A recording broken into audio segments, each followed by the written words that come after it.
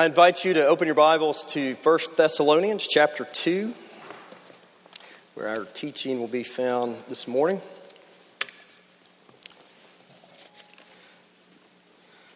1 Thessalonians chapter 2, verses 1 through 8.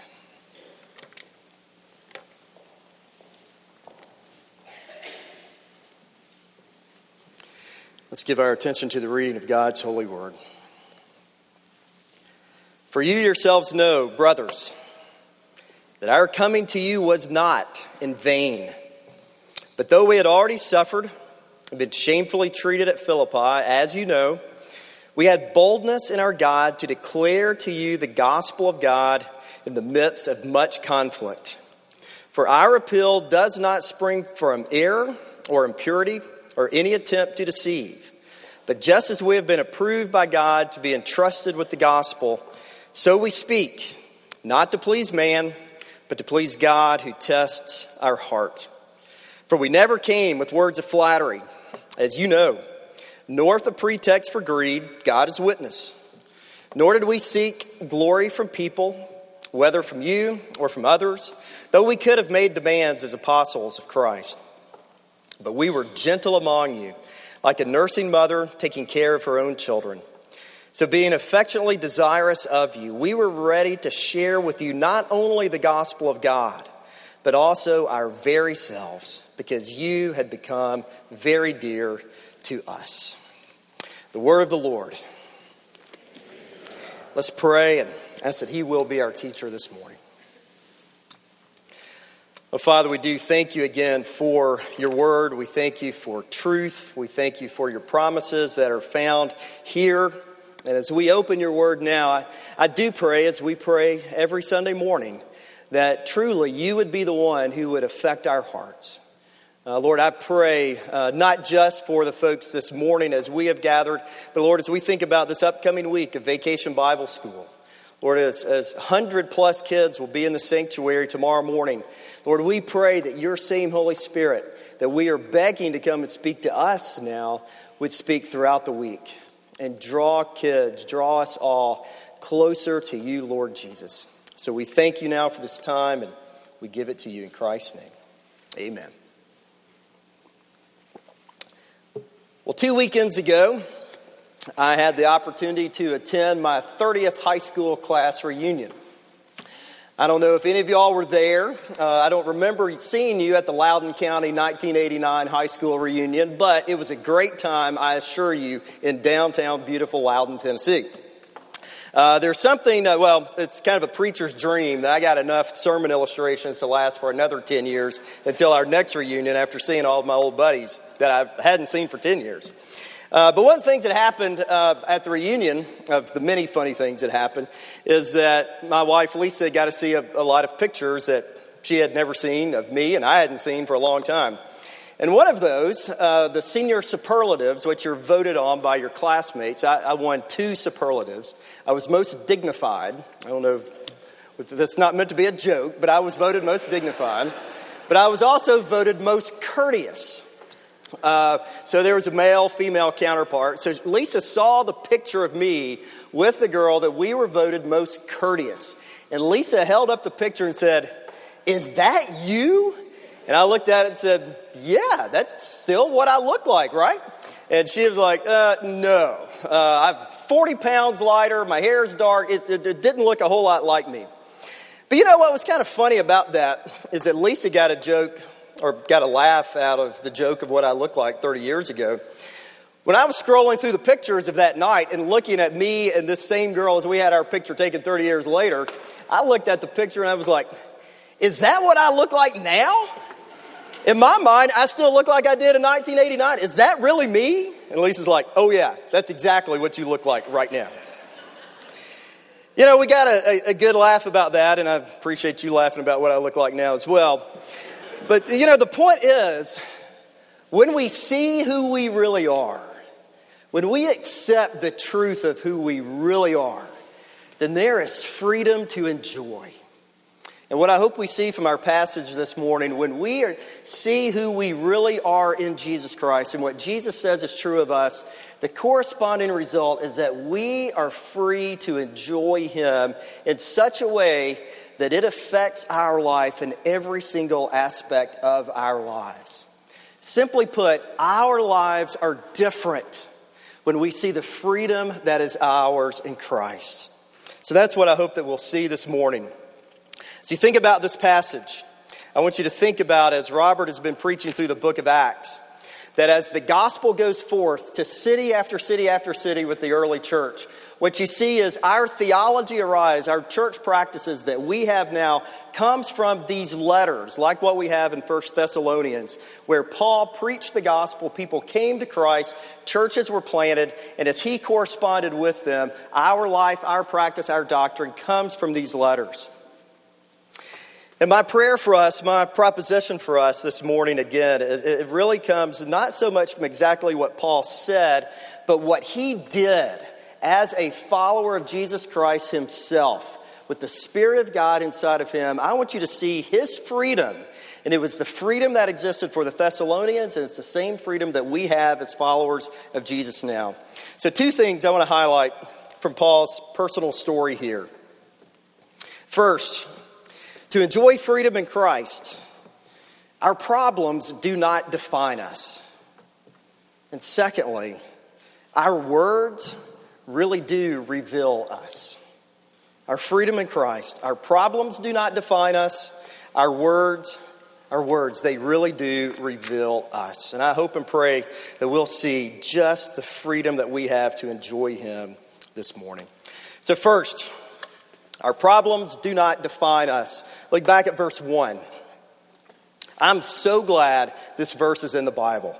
It seems so small, it seems so insignificant, but I think it is gold. Paul said that his visit to Thessalonica was not in vain, or some translations might say a failure. The definition of vain here is to be thought of as something that was a waste of time or unimportant. And we can read this passage and think, well, why on earth would Paul have thought it was a waste of time? I mean, the letter's in the Bible. We've been reading it for 2,000 years. But that's not what the original audience might have been tempted to think. They could have easily thought that Paul's time with them, in fact, had been a huge disappointment. They could have easily thought it had been a huge failure. They could have easily thought, indeed, it was a waste of time.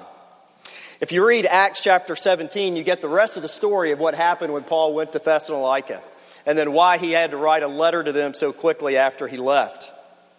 We see that Paul and his team went to this location. It was a strategic plan that they had. They were going to go there, they were going to serve the Lord, they were going to preach the gospel, they were going to be apostles, and they were going to stay until the Lord had them leave. They had a length in time of how long they had hoped to be there. But that's not what happened. In a very, very short period of time, Paul was forced to leave in the middle of the night because the leadership of this city rejected the message that he was preaching, and they wanted him and they wanted all of his people out of the city. So here's the picture. Here's Paul, follower of Jesus, with the Spirit of God inside of him, just like us. He's got a plan. He has prayed, he has sought the Lord, he has sought the will of the Lord, he's acting in faith, he's walking in faith, he's living by faith.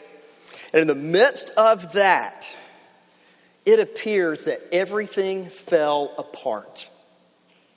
He was planning to stay for the city much, much longer than he was allowed to stay. He's now put his life, his ministry, and his associates in danger.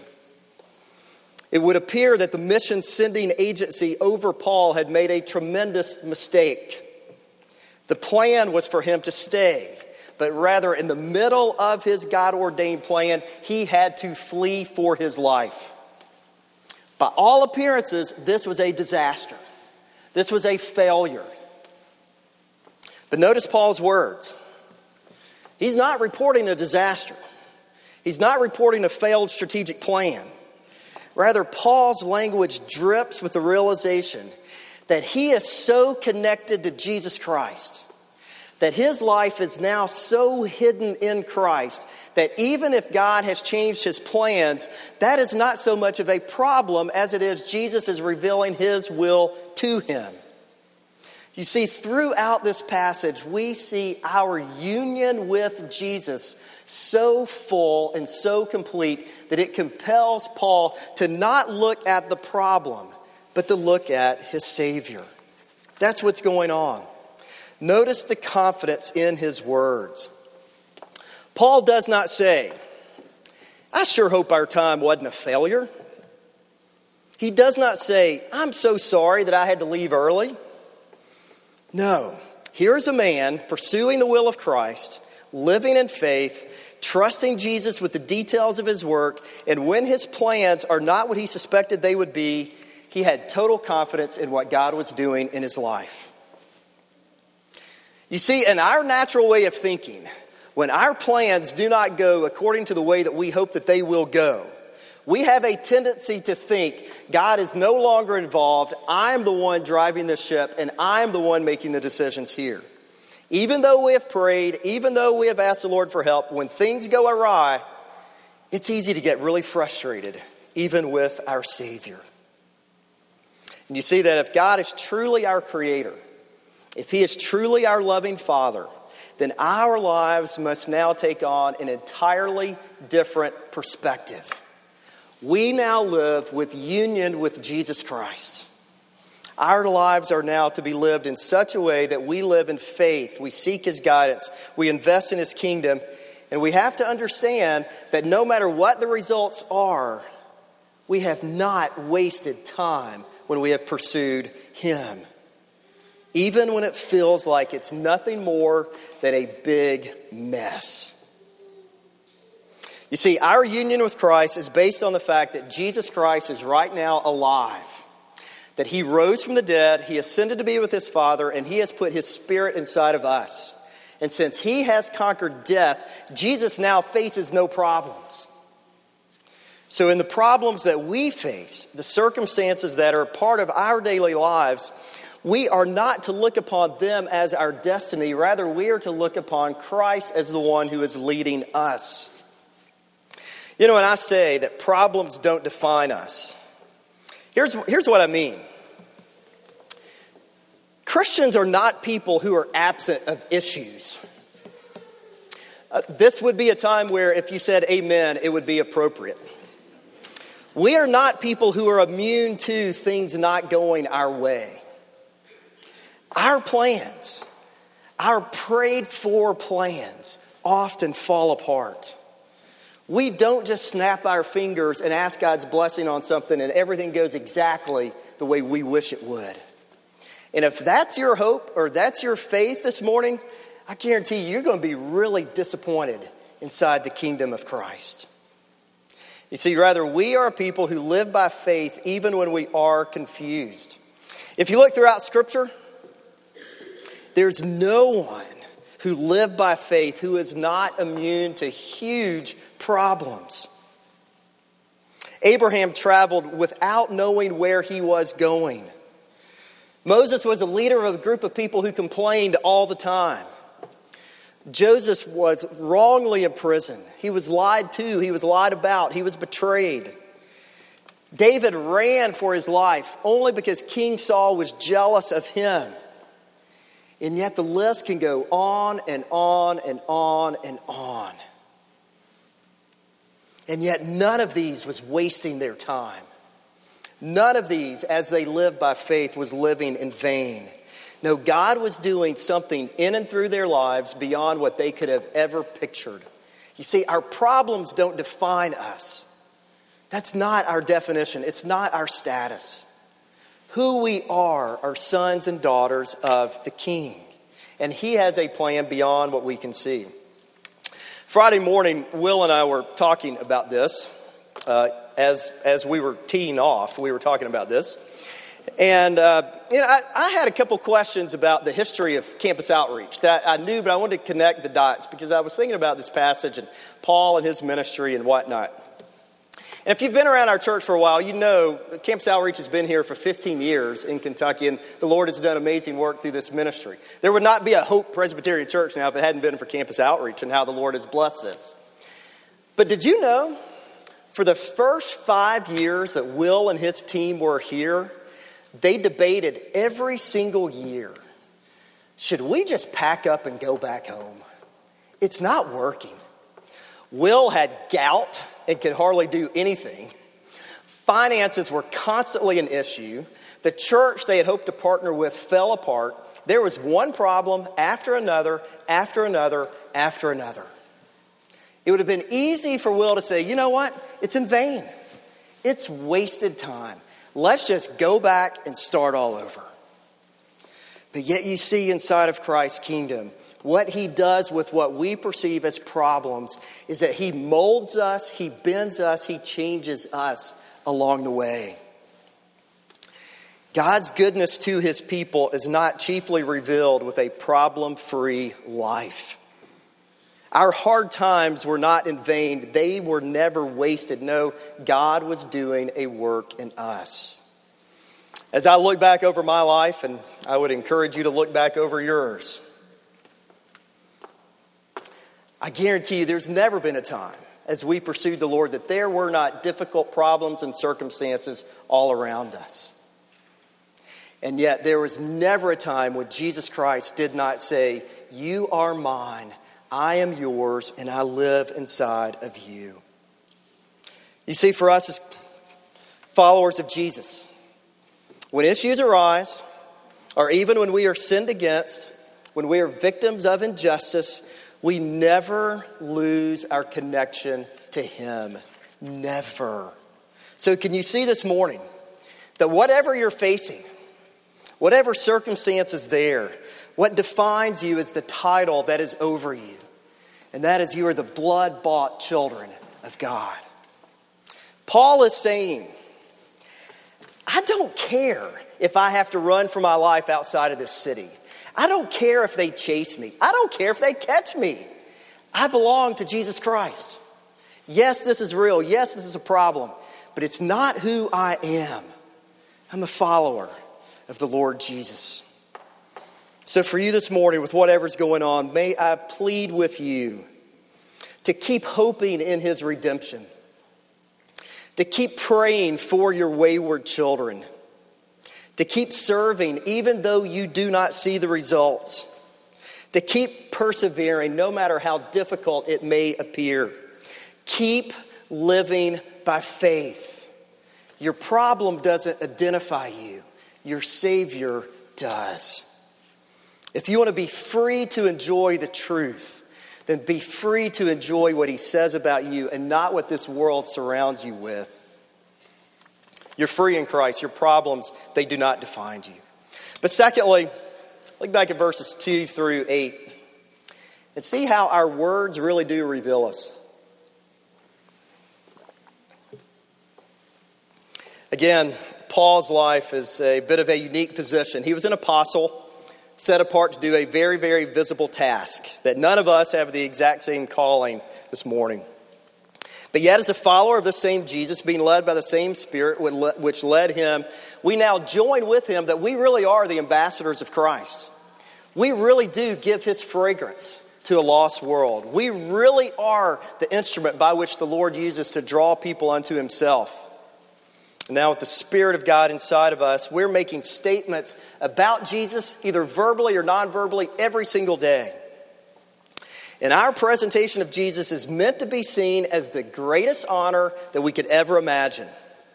That we get to be the spokesperson for the great high King. We get to declare his excellencies compared to all else. We're the mouthpiece of royalty. Our lives bear his witness. But yet, notice what Paul had to do here. He had to explain himself. He had to defend himself. Rather than just encourage these Christians that his visit wasn't in vain, in the fallenness and the sinfulness of the world, he needed to instruct them about his actual motives. He needed to instruct them that his motives were pure as he was sharing. But notice what was going on inside of Paul's heart. His goal was not to impress anyone. He didn't need to show off his giftedness. He wasn't interested in others seeing his clever personality. He needed nothing from those people with whom he engaged in dialogue. He didn't need them at all. He loved them. He was willing to die for them. But his life was not contingent upon what they thought of him. Think about that for a second. Let that sink in. How freeing would it be for your soul not to need the approval of anyone? That's freedom. That's what Paul had. Because of his union with Jesus Christ and him being approved by Christ, he did not need your approval of him at all. Can you dream of that? Where you don't need the approval of anyone. That's what's true of us as followers of Christ. He wasn't bound by the opinion of his friends. He wasn't bound by the opinion of his associates, not of his family, not of others, not of other Christians, not of his enemies. He was free. He was free to do and to be what God had called him to be. And friends, in Christ, so are we. His only ambition was to fulfill his calling. His calling was to be an apostle. His calling was, he was approved in the past so that he could now declare who Christ is. In our union with Jesus, we now are that free. The blood of Jesus has washed away all of our sin, all of our shame, and now we can stand before the presence of God in freedom. God looks upon us as he looks at Christ. So Paul really could confidently, boldly, and without fear, and full of love, declare the measure of this freedom and deliverance in Christ. Again, imagine this freedom. So that now, when we represent Jesus with our words, we're not just checking off a box to make us feel good about ourselves. No. Jesus checked off that box. We can feel good about ourselves. We're not sharing to impress other people. No. We can't impress other people. Jesus is impressed because he died for us. It's not to make other people feel good about us. No, Jesus already does. So here's the deal. Our words reveal what's inside of our heart. Our conversations reveal our motives. And what we talk about reveal what our hearts are most passionate about. We talk about that which we love, those which we love. So pay attention this week in your conversations. What you love, what you're passionate about, that's what's going to come out in your conversation. Paul was free to talk about Christ because he knew how loved he was by a Savior. You know, I share this as kind of a sad story. I love the Cincinnati Reds. I have since childhood. I'm a covenant child of Pete Rose. I think about this, and for 48 years, it has pretty much only given me disappointment. Bad teams, bad trades, bad managers, bad players, bad seasons, bad decades. It just goes on and on and on. But every year in April, when I talk about the Reds, if you listen to the content of my mouth, you think the new center fielder is the next coming of Mickey Mantle. And yet, year after year after year, it's the same disappointment. You see, what we talk about reveals our heart. What's inside of our heart comes out of our mouth. It's the content of the words. If I talk with excitement about that which only produces misery, that's not freedom. You see, if your hope for freedom comes only from that which you can find in this world, and that which will be revealed by what you discuss, you'll never enjoy the life that God has made possible for you. Jesus has set you free to enjoy him. I think Paul's words here reveal the ongoing danger of our hearts. That we're prone to always live in some element of comparing ourselves to other people. Hoping to impress someone. Needing to flatter someone so that they will think something else of us. Using friends for our benefit. Manipulating relationships. And can we all just agree this morning that living to impress others is an ongoing cycle that is nothing more than exhausting. And it's never produced freedom, and it never will. It dishonors Christ, and it competes against him. And Jesus has declared the whole time, you are mine. You're free from the opinion of the world. You have the opinion of the Creator of the world. Think back to the Lord's Prayer as we prayed earlier in the service.